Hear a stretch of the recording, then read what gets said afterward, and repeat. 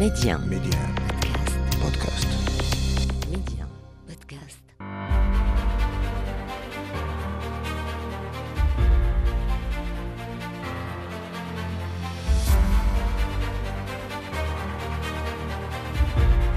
أهلا بكم إلى عدد جديد من مغرب التنمية، وحلقة اليوم نخصصها لجهود المغرب في مواجهة الجفاف، وذلك بالبحث عن بذور لمقاومة الإجهاد البيئي. ميديان أسماء بشري، مغرب التنمية. المغرب يتجه للاعتماد بشكل أكبر على الحلول التكنولوجية الحديثة في قطاع الفلاحة لرفع الإنتاجية والجودة، وأيضا وخاصة مواجهة التحديات الناتجة عن التغيرات المناخية. لأجل ذلك انخرط باحثون وخبراء مغاربة بشراكة مع أجانب منذ مدة في تجارب زراعية لتطوير بذور زراعية جديدة تقاوم الجفاف وتساهم أيضا في ضمان الأمن الغذائي. فأين وصلت هذه البحوث وما مدى أهميتها، وكيف يمكن أن تنعكس هذه المجهودات على الأداء الاقتصادي بالمغرب والتنمية وتحسين القدرة التنافسية؟ محاور وأخرى نناقشها اليوم مع ضيفنا الخبير في مجال المناخ والبيئة والتنمية المستدامة أستاذ محمد بن عبو. أستاذ بن عبو، أهلا وسهلا بك. أهلا وسهلا وشكرا جزيلا على الدعوة أستاذ أسماء. أهلا وسهلا أستاذ بن عبو. إذن المغرب طبعا يتجه للاعتماد بشكل أكبر وأوضح على الحلول التكنولوجيا الحديثة في قطاع الفلاحة، خاصة لرفع الإنتاجية والجودة ومواجهة التحديات على الخصوص الناتجة عن التغير المناخي.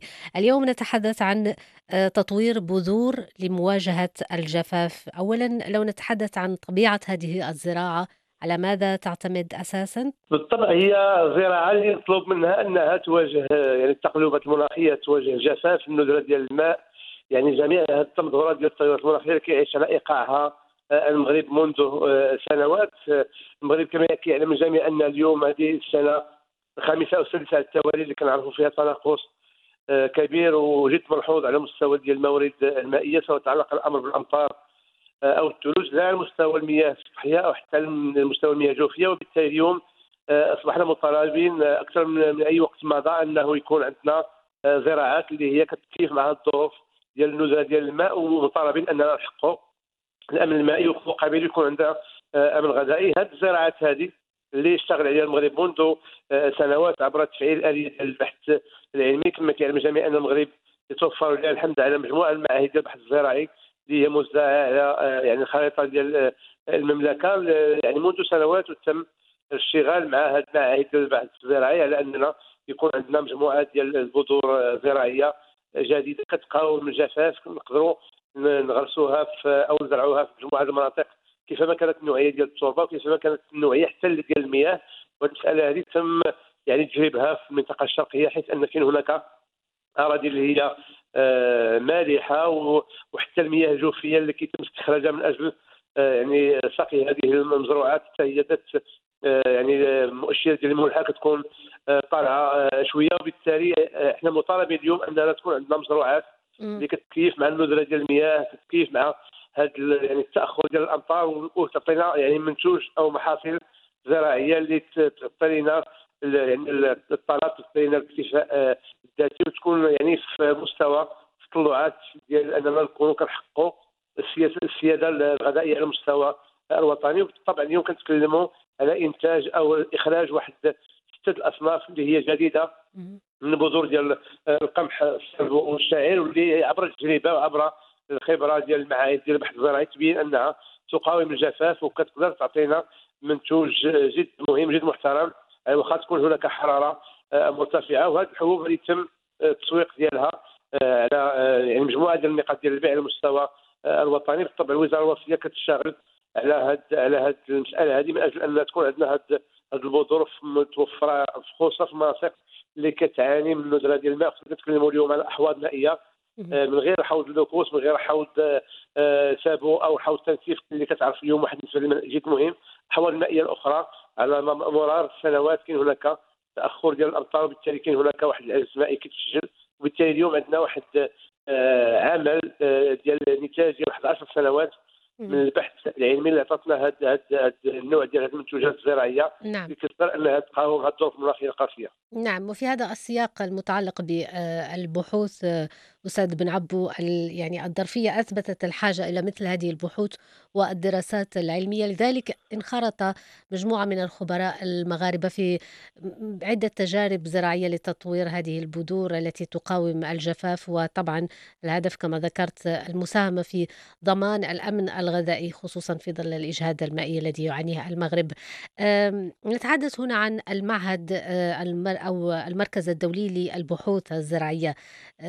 ما هو دور مثل هذه المعاهد في تطوير البحث العلمي المتعلق بالزراعة والمجال الفلاحي على العموم، خاصة يعني في كل ما يتعلق بالمجالات التي تكون لها انعكاسات إيجابية على المدى الطويل؟ بالطبع مثل هذه المعاهد او المراكز الدوليه ديال البحث العلمي في المجال الزراعي ما كيكون عندها الا واحد الواقع جد ايجابي على الزراعه الوطنيه، لان اليوم كنتقاسموا عبر هذه المعاهد البحث العلمي التجارب والخبرات ديال دول اخرى اللي هي كتعيش نفس الظروف المناخيه او كتعيش رائقه تغيرات مناخيه قاسيه بحال اللي كيعيشنيها المغرب 3 سنوات الخمس الماضيه، وبالتالي كيكون بحث علمي اللي كيتقاسم التجارب ديال دول اخرى او مناطق اخرى اللي كنقدروا اننا نقوموا بالتجربه على الصعيد الوطني. وما ننساوش ان حتى الخبره الوطنيه اللي هي ركنها المغرب عبر معاهد ديال البحث الزراعي اللي تابعه الوزاره الوصيه القطاع الفلاحي، حتى هي يعني فيها خبراء، فيها يعني باحثون في المجال، يعني خبراء دوليون ومغاربه اللي كيقدروا انهم يتقاسموا حتى التجربه المغربيه على المستوى الدولي. ما ننساوش ان المغرب يتقاسم هذه التجارب وهذه الخبرات في المجال الزراعي، في المجال ديال الحكمه ديال المائيه على مستوى مجموعه المحطات الدوليه، مجموعه المؤتمرات كنلقاو دائما الخبره المغربيه حاضره بقوه من اجل التقاسم فين وصل المغرب في البحث العلمي على المستوى الزراعي او مجال التكيف مع هذه الظاهره ديال التغيرات المناخيه. وخذينا النموذج ديال المخطط ديال المغرب الاخضر اللي عبر هذا المخطط هذا استطاع المغرب انه يرشد من استعمال ديال الموارد المائيه، يعطي الكميات ديال الماء اللي هي الكافيه، يعني ما تكونش بكثره، وفي نفس الوقت هذا نوع من التكيف مع ظاهره التغيرات المناخيه. واليوم حنا مطالبين ان يكون عندنا منتوجات اللي هي ذات وفره وذات محصول زراعي مهم لا على المستوى الكمي، على المستوى الغذائي، لان اليوم نعلم جيدا ان التغيرات المناخيه اليوم اصبحت تؤثر واحد الشكل كبير جدا على مجموعه من القطاعات، من اهمها القطاع الفلاحي. وشفنا التناقص ديال المحصول الزراعي السنه الماضيه. هذه السنه لله الحمد كان هناك واحد محصول زراعي اللي هو يعني جد مهم مقارنه مع السنه الماضيه. وصلنا اليوم هذه السنه يعني الترقبات في حسب الوزاره الوصيه واحد 55 مليون قنطار مقابل 34 مليون قنطار السنه الماضيه. وهذه المساله هذه بينت ان كاين هناك على الاقل كاين هناك اشتغال، هناك تكيف مع هذه التغيرات المناخيه. نحاول اننا يكون عندنا منتوج الذي تمشي مع هذه يعني هذه التغيرات المناخيه. وهذه المراكز الدوليه كيبقى دائما عندها البعد الكوني، لان اليوم كنتكلموا على التقاسم ديال البحوث العالميه في كل الدول، والمغرب في الخارطه ديالو في اطار اتفاقيه الشراكه اللي كتربطوا مع لا المنظمه ديال الاغذيه والزراعه ولا مجموعه ديال الدول اللي عبر هذه المؤتمرات اللي كنحضروا لها في كل محطه كيكون هناك توقيع ديال يعني ديال البروتوكولات وديال شراكه مع مجموعه الدول اللي هي رائده في المجالات.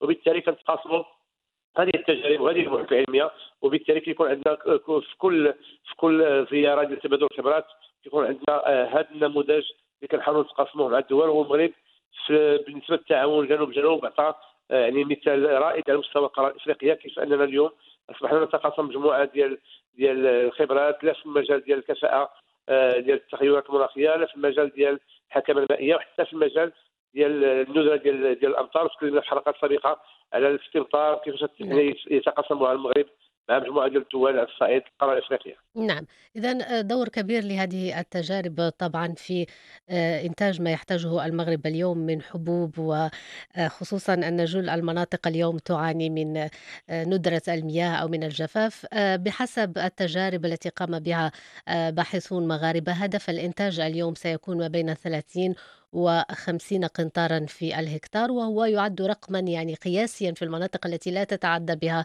التساقطات المطرية 200 مليلتر سنويا، وهذا تعرفونه أفضل من أستاذ بن عبو. هل بلوغ هذا الهدف يعني بات ممكنا اليوم في ظل هذه التحديات الراهنة؟ صحيح. اليوم كنتكلموا على الرفع من معدل ديال الانتاج في الهكتار اللي كان كيوصل 20 قنطره في الهكتار يعني في احسن السنوات الممطره. اليوم نتكلم على الطموح ديال الوصول 50 قنطار في الهكتار. وهذه المساله هذه سجلناها في مجموعه ديال الضيعات او في مجموعه ديال الاراضي اللي كيكون فيها نوعيه من المزروعات اللي كتعطي واحد الكثافه في الانتاج. وهذه المساله هذه كتقدر تكون عندها يعني ديجا تراكمات او تجربه في هذا المجال. لان المساله ديال اننا في كل هكتار يكون عندنا 50 قنطار من الحبوب كحصيله او كمحصول زراعي سنوي، فهو تلقى تحت هو رهان كبير ان المملكه ممكن انها توصل له عبر التوعيه، عبر التحسيس، عبر المواكبه ديال الفلاحين، عبر الحث ديالهم انهم يقتنيوا مثل هذه الحبوب اللي ممكن مع التجربه مع التراكم ديال التجارب السنوات المقبله اننا نوصلوا لمثل هذه الارقام. بالطبع الفلاح اليوم يعني مع التراكم ديال سبب الجفاف اصبح يعني يعيش على يعني المشاكل اللي هي سواء ديال الاستثمار اللي كتكون الاستثمارات اللي كلها مبنيه على قروض. وبالتالي اليوم غادي يجي هذا الدعم اللي قدمه صاحب الجلاله للفلاحين على الصعيد الوطني من اجل مواكبه الفلاحين، خصوصا في التربيه ديال المواشي، خصوصا مواكبه ديال القطاع ديال المواشي بصفه عامه اللي هو الاخر يعني عرف واحد الضغط كبير على مستوى ارتفاع الاسعار ديال العلف.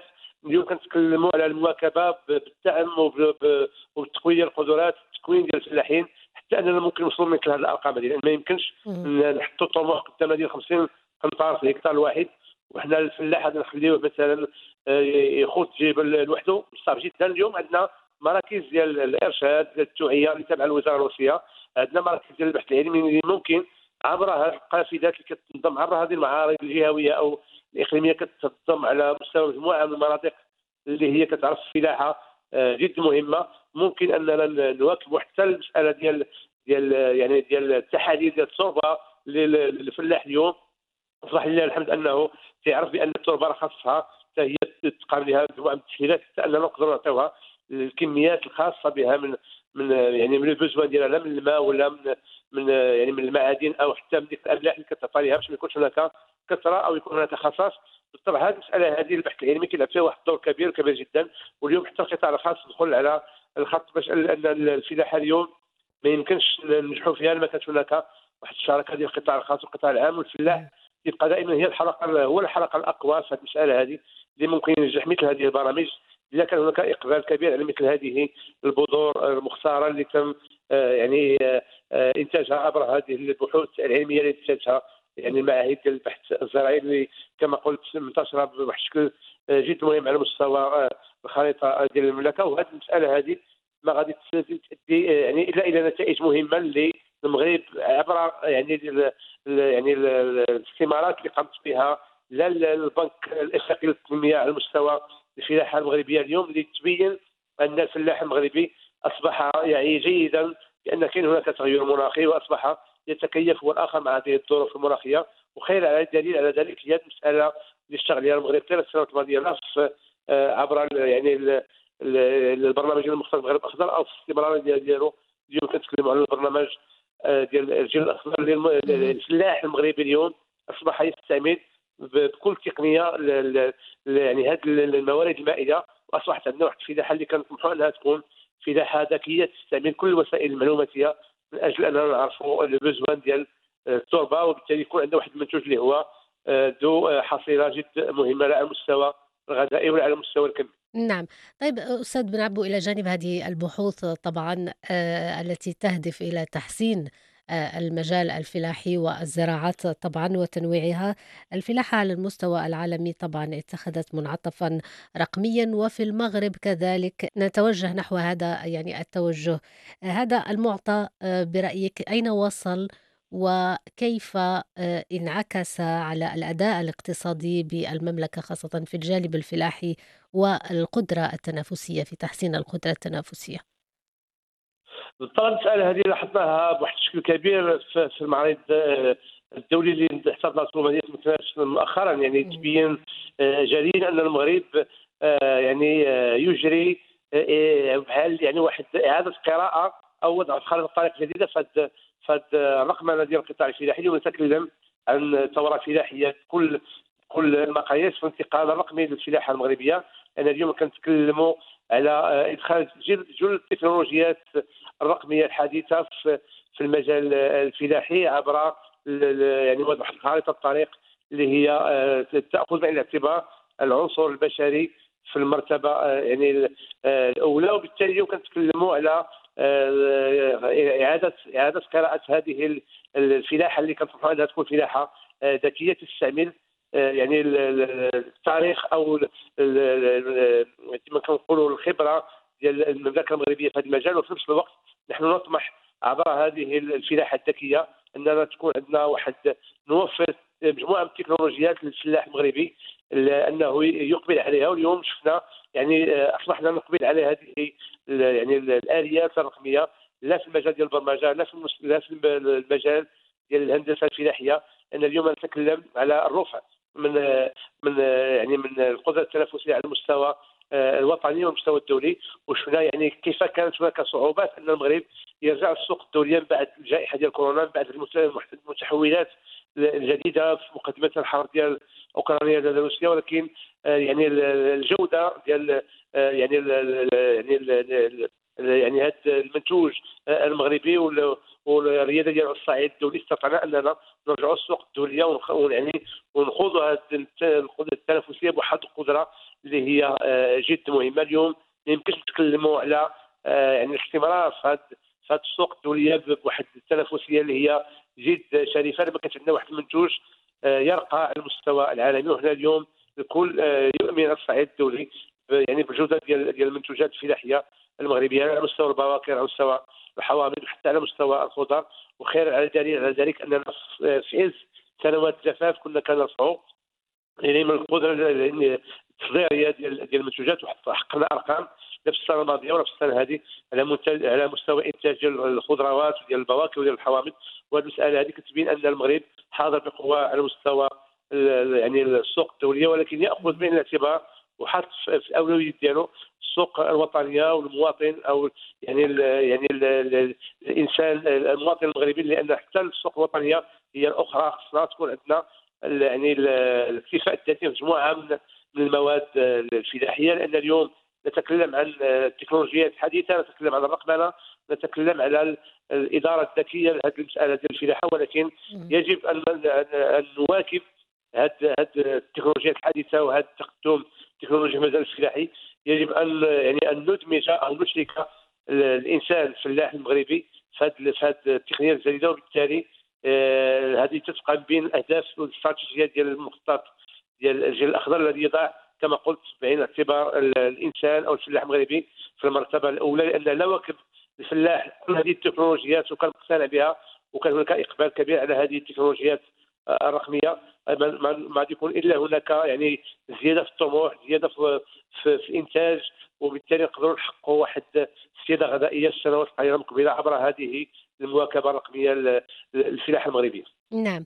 طيب عندما نتحدث أستاذ بن عبو عن الأولويات وعن الحضور الدولي للمغرب أو الحضور البارز للمغرب في مختلف المجالات، نتحدث اليوم طبعا عن تألق مغربي في مجال الصناعة وعن ريادة يعني يحتذى بها اليوم في مجال الصناعة، وهذا التوجه الخاص فيما يتعلق بالمجال الفلاحي.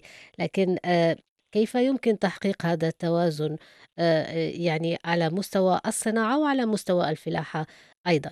بالطبع الصناعه والفلاحه كيبقاو يعني هي قطاعين كيمشيو متوازيين. اليوم كنتكلموا على صناعه غذائيه، كنتكلموا على منتوجات فلاحيه اللي ما يمكنش يعني نمشيو في اتجاه ديال التصنيع ديالها بواحد الشكل كبير جدا لما كانش هناك صناعه اللي كتواكب هذا التقدم الرقمي على مستوى الفلاحه المغربيه. الصناعه والفلاحه كما قلت تمشيو في خط متوازي، والاخر يعني القطاع الاول يخدم القطاع الثاني والعكس كذلك. اليوم الصناعه تواكب هذا التطور وهذه الديناميه كتعرفها المملكه. نتكلم اليوم عن صناعه غذائيه. نتكلم على مجموعه من المنتوجات او مجموعه ديال لي برودوي اليوم المغرب عبر التالق ديالو على المستوى العربي، على المستوى الافريقي، على المستوى الوطني كذلك، في انتاج مجموعه من المنتجات. استطعنا ان اليوم تكون واحد الصناعه التي تواكب كل هذه الديناميه على المستوى الوطني.